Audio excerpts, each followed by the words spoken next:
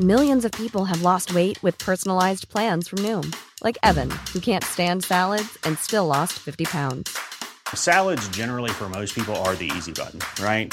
For me, that wasn't an option. I never really was a salad guy. That's just not who I am. But Noom worked for me. Get your personalized plan today at Noom.com. Real Noom user compensated to provide their story. In 4 weeks, the typical Noom user can expect to lose 1 to 2 pounds per week. Individual results may vary. Hey, I'm Ryan Reynolds. Recently, I asked Mint Mobile's legal team if big wireless companies are allowed to raise prices due to inflation. They said yes. And then when I asked if raising prices technically violates those onerous 2-year contracts, they said, "What the f*** are you talking about, you insane Hollywood ass?" So to recap, we're cutting the price of Mint Unlimited from $30 a month to just $15 a month. Give it a try at mintmobile.com/switch. $45 up front for 3 months plus taxes and fees. Promo rate for new customers for limited time. Unlimited more than 40 gigabytes per month. Slows full terms at mintmobile.com.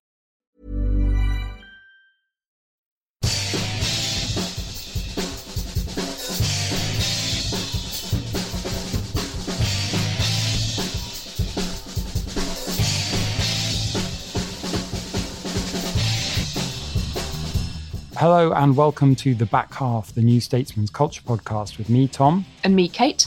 Kate, before we go any further, I think you should fill us in on your Euro Disney adventure, because last time we were sitting in this room recording, you were just about to rush off to I was in catch haste. the Eurostar. Yes. So how did it go? It hasn't changed. It's the same as it was maybe when I last went five or 6 years ago, but it will change in the next 3 years. Major overhauls are happening at Euro Disney, Disneyland Paris, as they call it. Big structural changes. Massive structural thematic alterations are taking place. They're going to knock a third of it down and build Frozen Land, which is, it's kind of asking for it, isn't it? That's overdue, surely, Frozen Well Land. overdue. Do they have a Frozen ride? They've got they've got no Frozen at all. They've got the old sort of, when you go into WTF. I know. And the worst part about Euro Disney is this terrible bit that nobody likes called Tomorrowland, which is the kind of retro futuristic half-assed thing where you go to see Lilo and Stitch or play a laser game with Buzz Lightyear and all these things that no one cares about anymore. So yeah, and that's where Space Mountain is. And Space Mountain, of course, is the biggest roller coaster in Disney. And even that had a sad trajectory from being this kind of thing that paid tribute to the earliest silent movies like the Lumiere kind of brothers era. Now it's the Star Wars ride. So it's exactly the same structure, but they just changed the paraphernalia around it. Yeah. Do they still have a Michael Jackson film? That's gone. No, exactly. So they kind of, they sort of do this thing where they take out things that aren't very fashionable anymore, but they haven't really actually sort of restructured it. So that will happen. But no, it was good. Small World is exactly the same as it ever was, as enchanting as ever. And there were lots of characters walking around, including Frollo from Hunchback of Notre Dame, which I thought was a nice French twist on it. Although I still find it weird that the characters in the ride speak French just because it's in Paris. Aren't they? Because someone I know went there recently with their children, and maybe you didn't go this far, but you can have an audience with the Disney princesses. You can. We didn't go into that bit. No, but apparently the Disney princesses are all sort of like UN envoys, like multilingual. They can just like switch between French, English, German. I guess maybe they know their spiel. It's probably the highest level of pay for a Disney character. I mean, I just think it's ridiculous. You're going through Pirates of the Caribbean and the Johnny Depp Jack Sparrow that pops out of the kind of wine barrel is speaking in French, and then suddenly it goes, "A pirate's life for me" in Johnny Depp's voice, and you're like, this is just too much. But yes, I would say don't go, but then go in 3 years' time and go to Frozen Land. Just briefly, because you mentioned what's his name, the Hunchback of Notre Dame guy? Claude Frollo. Frollo. No, not the Hunchback. This is the Archdeacon. Right? Yeah, he's the baddie. Because you've written in this week's magazine about Disney villains. What have you noticed about that? What was the theme that you picked up? Disney villains. Disney doesn't have the guts to make a proper villain nowadays. So if you look back to the original, the kind of Maleficent, the Snow White, Sleeping Beauty kind of era, they were just evil people who did things like evil. put a curse on a baby because they weren't invited to a party. things like that. No backstory. And then there was a kind of a development whereby when there was this Disney Renaissance in the 90s with Aladdin and all the other ones, they actually started to write backstories for the characters, for the baddies. So they might be motivated by lust and greed and things, which is fair enough. And then now you've got these terribly wishy-washy characters that aren't actually really baddies at all, and that part of the trajectory of the film is like working out what their motivations are. So I think that they need to kind of just get some guts and write some pure evil again, because it seems a strange time in history to be not allowing children to face something that might just be like a genuine arsehole in a story. It's like, why are they asking the motivations of why this person is as bad as they are? Did they have a bad childhood or, Well, it's not only motivation, is it? They're sort of giving them a little bit of a chance for redemption and for you to go away after the film feeling like the baddie wasn't really a baddie after all. Yeah, like even in Frozen, you've got this sort of, the Snow Queen is a very terrifying prospect in Hans Christian Andersen. It's kind of translated to Elsa. It's sort of very, very relatable. I hate the word relatable, but very sort of lovely, like young girl. And then you've got the Marshmallow, the monster, the ice monster, who's shown having a kind of character conversion at the end and wearing the little tiara and jumping around. And it's sort of, in a way, it's saying to children, don't worry, because there's no such thing as bad. And of course there is, as we know. Yeah, and Moana, which my kids love, there is a terrifying creature in that, but once the thing that was stolen from it is restored to it, it kind of goes, and just turns into a lovely island again. It's okay, it's nothing to see here. What are we going to be talking about today? The Booker Prize? You're just back from the Booker. Back from the Booker. It's Booker week. And we're talking about Fahrenheit 11/9, which is Michael Moore's new film. And we will have the umpteenth of our non-anniversaries, which are generally themed around the 90s, but not always. So, Tom, you attended the Booker Prize this year. Is it 50th? The 50th It's the one? 50th anniversary, so they're even more excited than they were for the 40th anniversary. And the 49th. And the 49th anniversary. I mean, the Booker is, they've, over the past sort of decade, they've come up with more and more sort of special bolt-ons. It's like some computer game where you keep on buying like extra things to add to it. So we've had like the Golden Man Booker, the Booker of Bookers, the Lost Man Booker. And these are extra prizes on top of the main one. Just, because it's a cake with icing and you keep needing more icing on top of the cake. But yes, there is buzz around it in its 50th year. We sat down in London's historic Guildhall on Tuesday evening, which is really impressive. That's where we have some conferences. Yeah, we've had a company conference there. Indeed, we have. So you're in the Great Hall, which is this medieval building in the middle of Guildhall. And Camilla Parker Bowles is there. She's the patron, so she gives her little speech about the importance of reading. And the man from Man, the man from the Man Group who sponsored the prize, gives his little speech about the importance of literature. And then eventually at the end of the evening you find out who's won the Booker Prize. Is there a real hierarchy of tables, and if so, what was the prime table that everyone wanted to be on? When I got there, I arrived with Jason Cowley, our boss and the editor of the New Statesman, and the man with the clipboard said, Jason, you're on table 3. Oh, Tom, you're on table 31. So I think it's fair to say that Jason had a better spot than I did. And what were you on last year? I was closer to the stage last year. But last year you were sitting next to Tom Maschler, who actually invented the prize. Founded the prize, yeah, and who features in this this documentary that we both watched. Yes, who set it up because England is backwards in terms of literary appreciation. Yeah, he said in 1968. He was fairly straight talking, wasn't he, Tom Maschler? Yes, he featured in Barney's Books and Bust-Ups. 50 years of the Booker Prize, which was quite a fun documentary shown this week about the history of the prize. No, it was funny actually, because this is significantly more name dropping than usually happens in the podcast. But Rachel Cook, who is our TV critic, had recently written a piece about the Booker, and one of the things she'd pointed out is that there had been complaints that journalists had been hived off on a sort of elevated dais, at the far end of the hall. A kids' table. And where were me and Rachel? On the same table, on this basically kids platform at the end of the room. So this year, you'd read all of them this year, hadn't you? I felt you hadn't read the long list because you weren't a judge this year. I didn't read all of the long list. No, I wasn't a judge. Leo Robson, our chief fiction critic, was a judge, and I tried to pump information out of him at various points, but failed spectacularly. I'd read the long list, I'd read the short list rather, which kind of puts you in the minority actually. Going around the table, I was definitely the SWAT of the table, having read all the books on it. Yeah, so it was an interesting shortlist. 2 American writers, Rachel Kushner and Richard Powers, who I kind of felt were quite high in the running. A verse novel by a poet called Robin Robertson about LA in the 40s and 50s and film noir, and narrated by an army veteran. Really interesting book.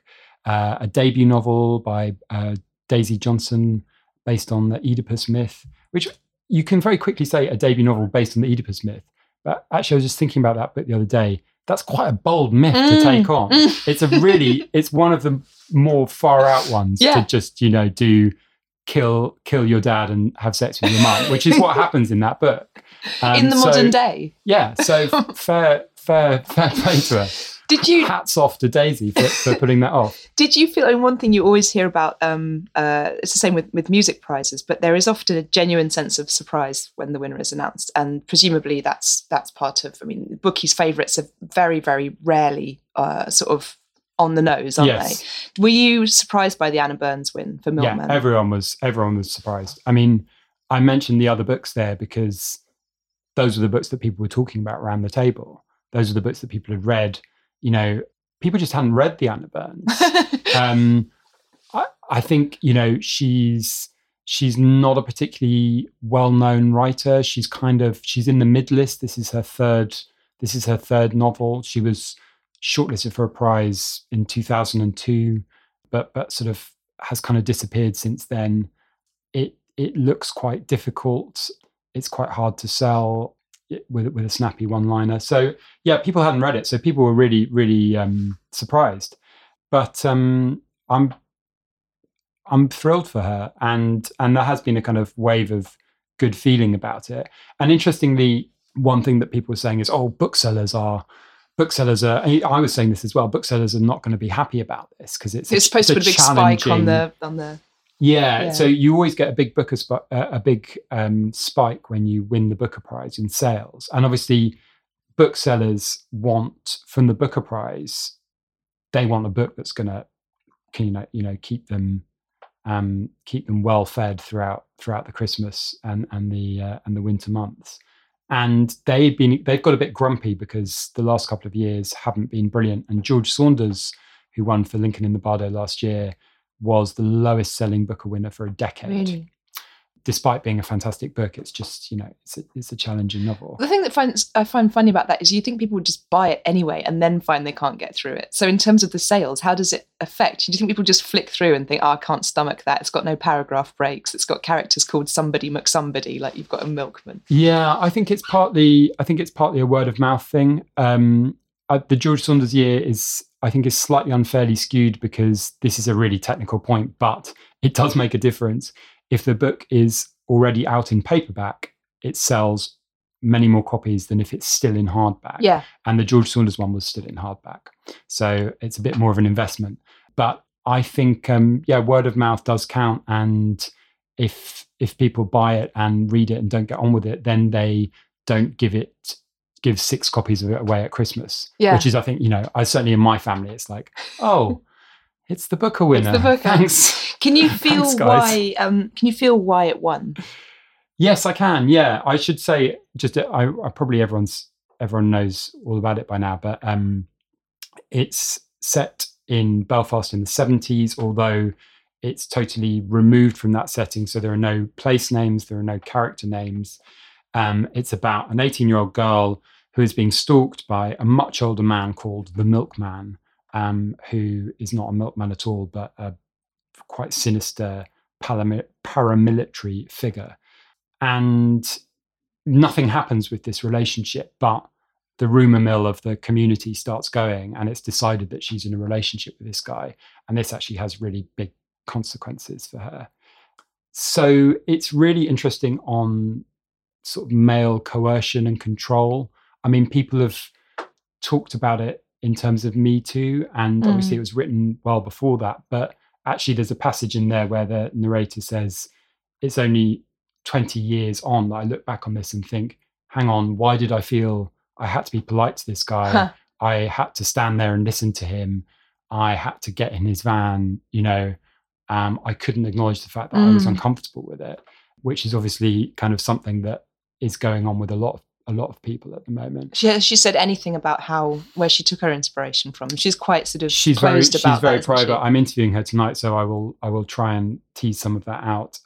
But she's very, very private. I mean, it's obviously, the setting is obviously based on her own childhood growing up. There's one very specific link, which is that the main character is marked out as being different, which is kind of a dangerous thing to be in this community where, adhering to the norms is fairly highly prized by the fact that she walks around reading books. So she reads 19th century novels as she walks around the streets.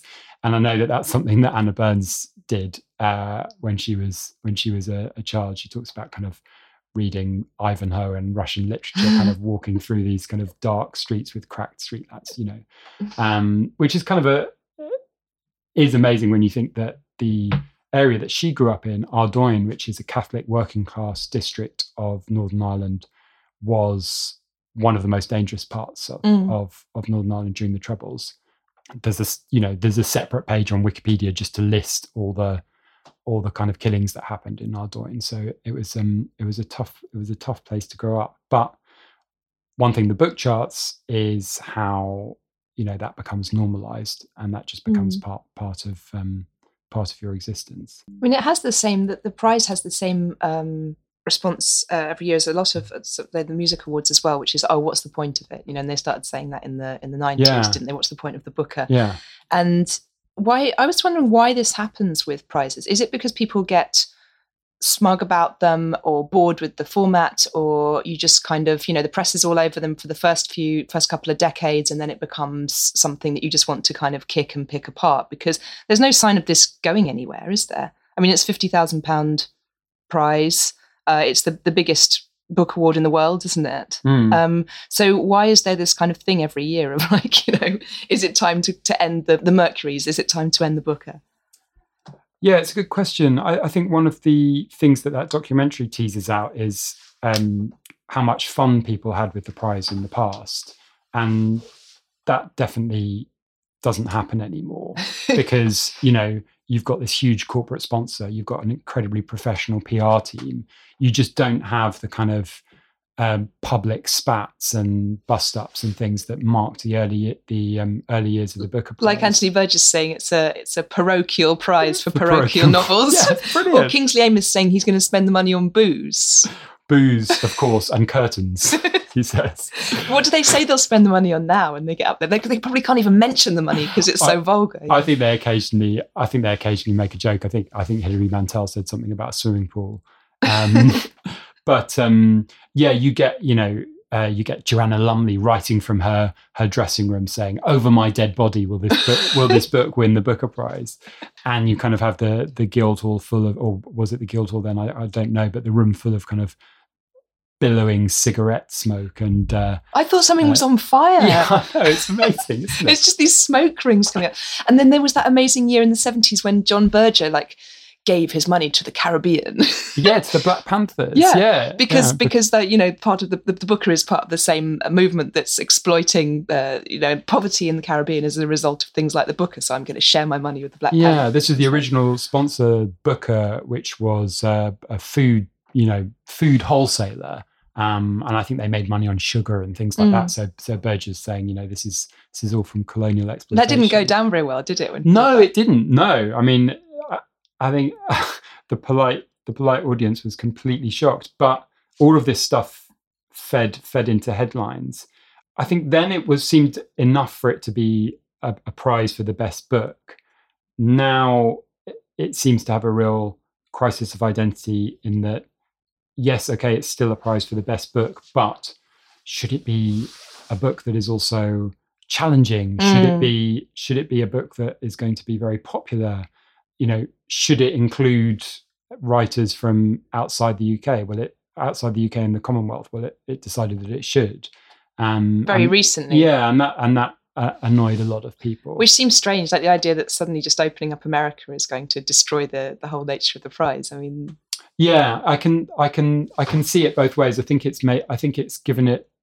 I mean, every prize has criteria that narrow it down, right? Even now it's only for books in the English language or that are published in the UK. So it's always going to be a little bit arbitrary. And I think the argument is that it's spread the net too far, so that the kind of conversation about it becomes a bit too diffuse. But yeah, I mean, having said that, two of my favourite books of the last few years have been American winners of the Booker Prize, George Saunders and Paul Beatty. I also think there's just something very powerful about nostalgia and hindsight with awards generally, that you can always look back 20 or 30 years and say, oh, I can't believe those two giants were up against each other. What's happened to the literary world now? We've got, all these modernists, those sort of like experimental indie kind of projects sort of fighting each other, and maybe they're not going to go down in history in the same way and stuff. And your brain does something where you just think it was always better then because there were better books being written then. Well, the Mercury is actually, it's a really good comparison actually, because I think it's exactly the same conversations that go on then. And you look back to like, Massive Attack and, Pulp and Radiohead that era in the 90s, yeah. like with these giants fighting out. I mean, I think you can make a very broad point that this is all perhaps to do with the kind of atomization of culture and the fact that in those days you had the big newspapers covering these things. So there was one big conversation going on. And now there's lots of different conversations going on, and it's hard to recapture the idea of something being that kind of central in the culture. And we might be rewarding, maybe rewarding experimental work now, but we were then, it just was experimental for its time. Yeah. And that's why it just feels classic now. Yeah. And maybe Milkman will feel extremely classic in 20 years' time. So I think there's always that going on. You can always sort of think, it used to be better than it is now. Yeah, absolutely. The good old days. Say hello to a new era of mental health care. Cerebral is here to help you achieve your mental wellness goals with professional therapy and medication management support. 100% online. You'll experience the all-new Cerebral Way, an innovative approach to mental wellness designed around you. You'll get a personalized treatment plan from a therapist, prescriber, or both in a safe and judgment-free space. Your Cerebral therapist or prescriber will outline a customized plan with clear milestones along the way, so you can get to feeling your best. With Cerebral, you're not alone in your mental health journey. We're here to empower you to live a fulfilling life. So take that first step towards a brighter future and sign up today at Cerebral.com/podcast and use code ACAST to get 15% off your first month. Offer only valid on monthly plans. Other exclusions may apply. Offer ends July 31st, 2024. See site for details. Millions of people have lost weight with personalized plans from Noom. Like Evan, who can't stand salads and still lost 50 pounds. Salads generally for most people are the easy button, right? For me, that wasn't an option. I never really was a salad guy. That's just not who I am. But Noom worked for me. Get your personalized plan today at Noom.com. Real Noom user compensated to provide their story. In 4 weeks, the typical Noom user can expect to lose 1 to 2 pounds per week. Individual results may vary.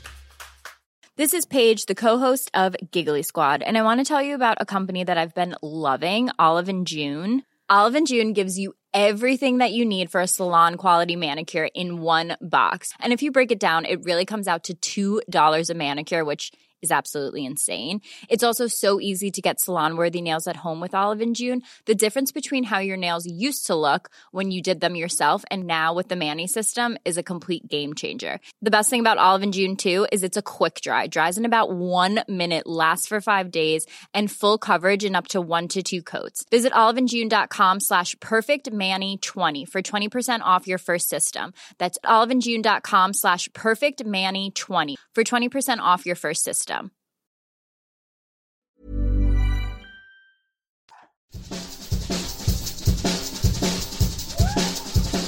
Kate, we're extremely highbrow this week. We've gone from literature to politics. I mean, oh no! Can you How are we can you gonna imagine two people less well equipped to talk about literature especially and the politics than us? publication least equipped to talk about these things as well. Jesus. So we went to see Michael Moore's new film, Fahrenheit 11/9, which is a neat reversal of his film Fahrenheit 9/11. And you went first, and you warned me of its sort of slightly sprawling nature and its length, and that really helped because then I thoroughly enjoyed it. Because I knew it was 2 hours 10 minutes with an entire film about Flint shoved in the middle. So can you summarize what's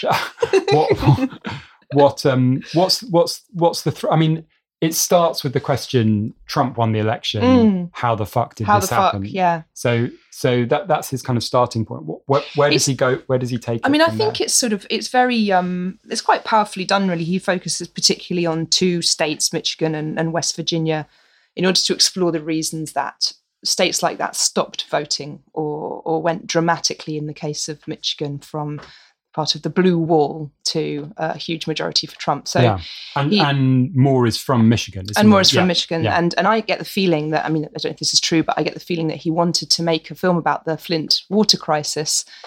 I don't know how much this reached the rest of the world, but that Rick Snyder basically diverted all the drinking water from, I believe, from the lake to the river and poisoned dozens and dozens and dozens of inhabitants of Flint by putting it through lead piping that got into their water system. And this was a huge scandal, but this actually happened on Obama's watch.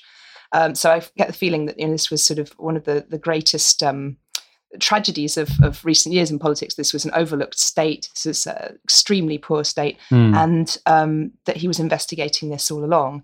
But it works out perfectly in his film, because then he can look at why these voters maybe didn't turn out. There's a really, really tragic section where Obama comes along to talk to the people of Flint and does this insane sort of press stunt of asking for a glass of drinking water on the podium and being seen to take a mouthful of it, which is like a kind of mega version of when John Gummer shoved the burger into his daughter's mouth during the BSE crisis. Here, it's like the most insensitive thing you could do. It's saying like, it's all right for me, I'm sure the water's all right now, kind of thing. And then went back to Washington. So he interviewed a lot of people who at the time said that was it for them, that Obama was their hero, and at that moment they lost the love for him, and they. It's extremely shocking, and I think it's the most successful part of the film, isn't it? Because this story seems to be a very black and white case of corruption, greed, and callousness from the kind of corporate elite and from this awful Republican governor who, when it's discovered that the new water supply from the River Flint is basically poisonous, and kids are being tested and they're found out that they've got lead poisoning, and the water is corroding parts in the General Motors automobile factory. So the General Motors factory is allowed to switch back to the clean supply from the lake, while the population of Flint continues to have the river water. So it's a very clear case for Moore to, and because it's his hometown as well, it's kind of and it allows him to do some of his stunts as well. He goes to make a citizen's arrest of Governor Snyder, and he turns up at his house and tries to spray water over the fence. Yeah, which is sort of semi-effective, but he's kind of like, he's got this hose and he's just sort of pours a little bit over the fence and then kind of packs up and goes home. So, the problem with the film, I guess, is as you say, tying that in with the rest of the narrative, because it didn't happen on Trump's watch, and there are other things that Moore is interested in, such as the Parkland shootings in Florida from earlier this year, and the teacher strikes in West Virginia, and then he moves on to the new wave of left-wing candidates that have sprung up from those movements, and that's the point, I guess, where you get kind of a bit of optimism and a bit of a focal point for the film, that there might be some new hope springing out of all of this, including one of our favourite characters in the film, Richard Ojeda, who is what is he now? What's his actual title? Because he's an ex-Marine. Well, he's in the midterms, he's running for a seat in the House of Representatives. I mean, don't try and get me on. He's just American gone down in the polls as well. I Don't heard say today. that. I know. So describe this guy. This He's is amazing. He's 47 years old. He's ex-Marine. Looks like he's a skinhead, basically.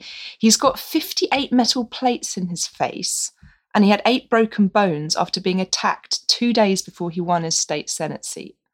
By a guy. You're going to say by some army. No, injury. this is what politics hell. is like in West Virginia. A guy told him at a cookout to go and stick a bumper sticker on his car, and then tried to run him over with the car. The guy's now in prison for 5 years. So Ojeda voted Trump and then came back from 2 terms in, I don't know, Afghanistan or something, and saw that West Virginia, which is, I think, the poorest state in the US, had just rapidly declined while he'd been away. And it's like, okay, and basically just had this huge conversion, became Democrat, and was, somebody even tried to kill him in the process of him running for his state Senate seat. So he's got his pedigree is just incredible, and he's this extremely pumped up kind of aggressive guy that Moore meets in a coffee shop in West Virginia.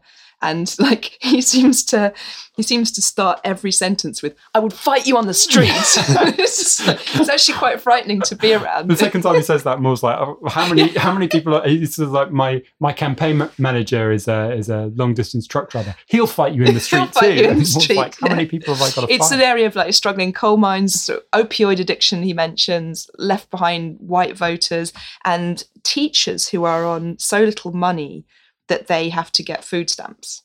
And so in West Virginia, there's one of the best bits of the film is this teacher strike, which ran for 9 days, for better pay and for the overruling of some strange rule whereby in order to qualify for health insurance, I think, they had to wear a Fitbit to prove that they'd done a certain number of steps per month. And if they didn't, they had $500 docked from their pay or something like that. So this is this kind of like very fat mayor or whatever in Charleston who put all this through, and they striked against him for 9 days, and they finally got their way. He's the other, along with Snyder, he's the other baddie of the film, really, isn't he? Like less so than, and more so even than Trump, Governor Jim Justice. Yes. He's this toad-like guy who sits in this chair.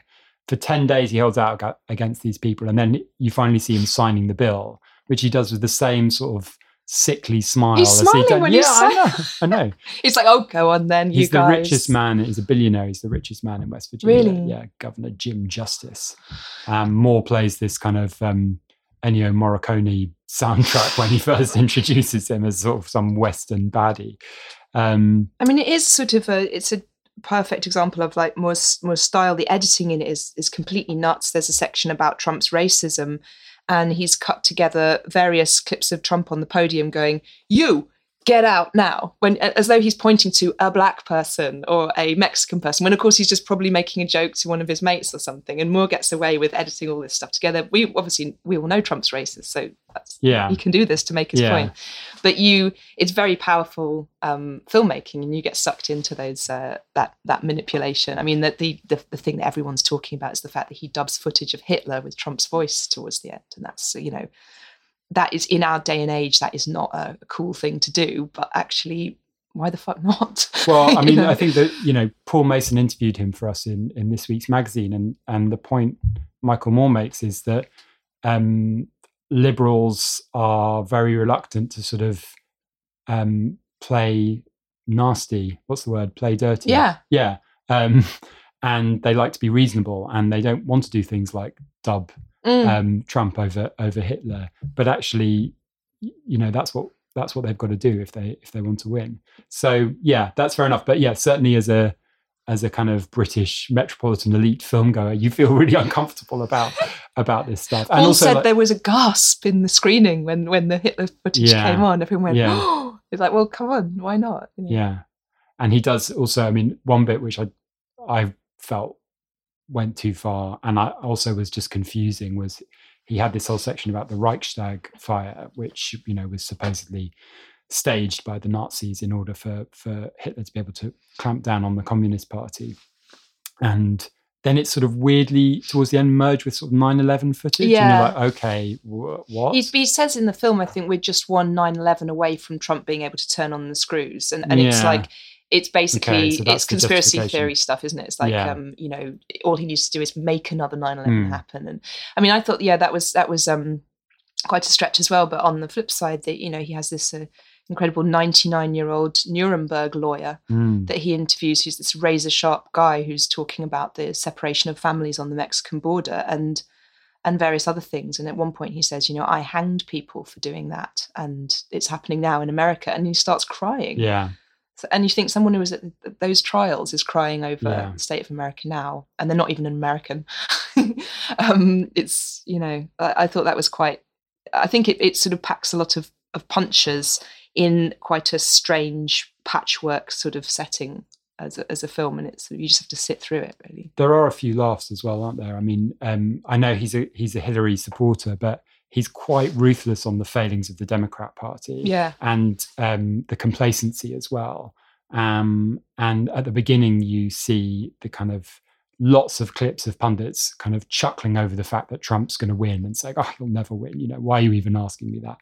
And then the absolute confidence of the Democrats on the night of the election. Yeah. This huge rally, you know, I believe that we will win. And the Trump gang is sort of really somber. And, Yeah. you know, it reminds you what a surprise that was.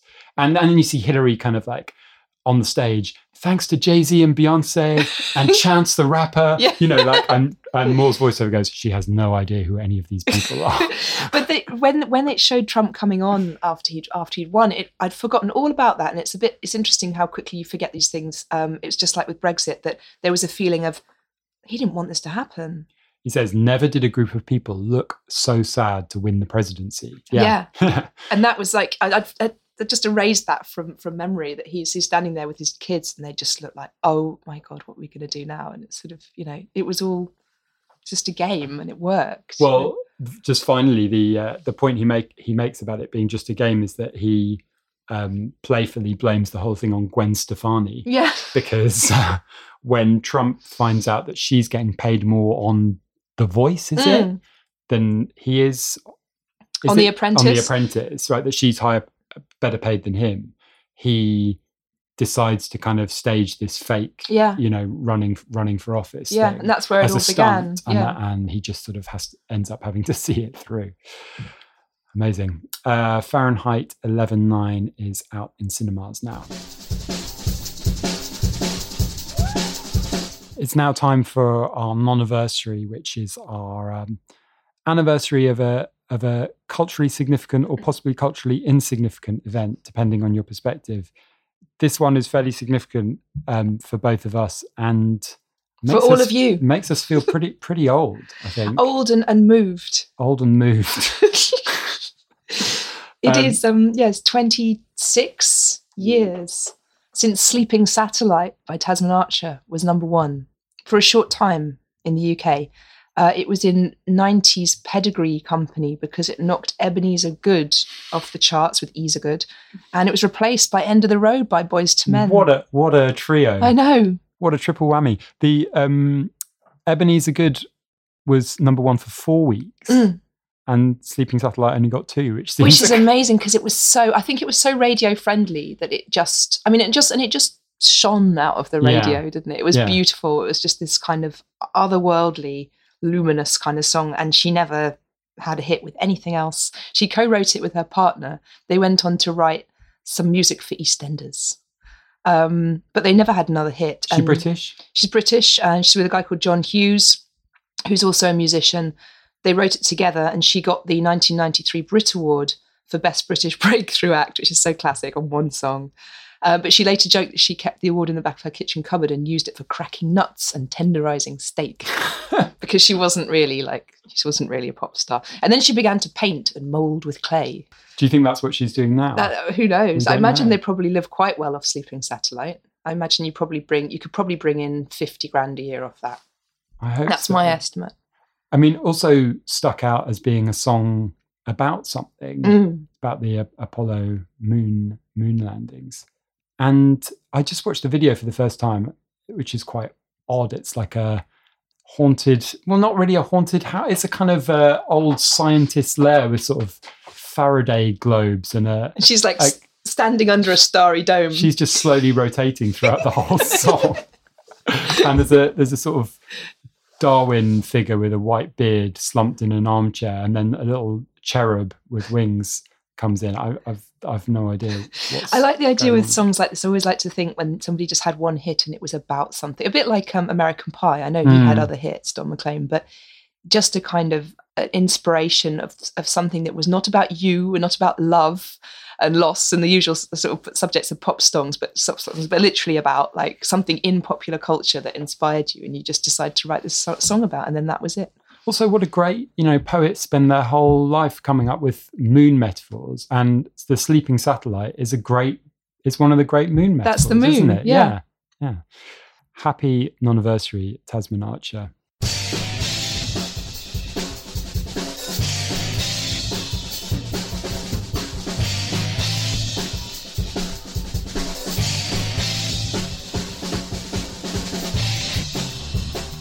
Thank you for downloading this episode of The Back Half. Kate, are you okay? I'm Kate just doing some typing. Kate was very moved by our little spot on Sleeping Satellite.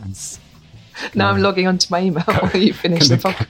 Going to go away and listen to it for the rest of the day and think about what she's done over the past 26 years.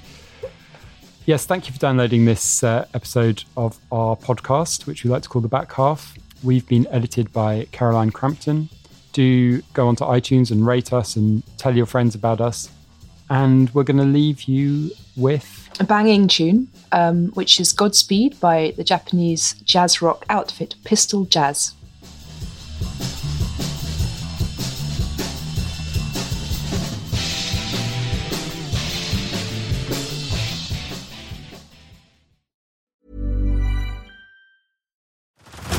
Head over to Hulu this March, where our new shows and movies will keep you streaming all month long.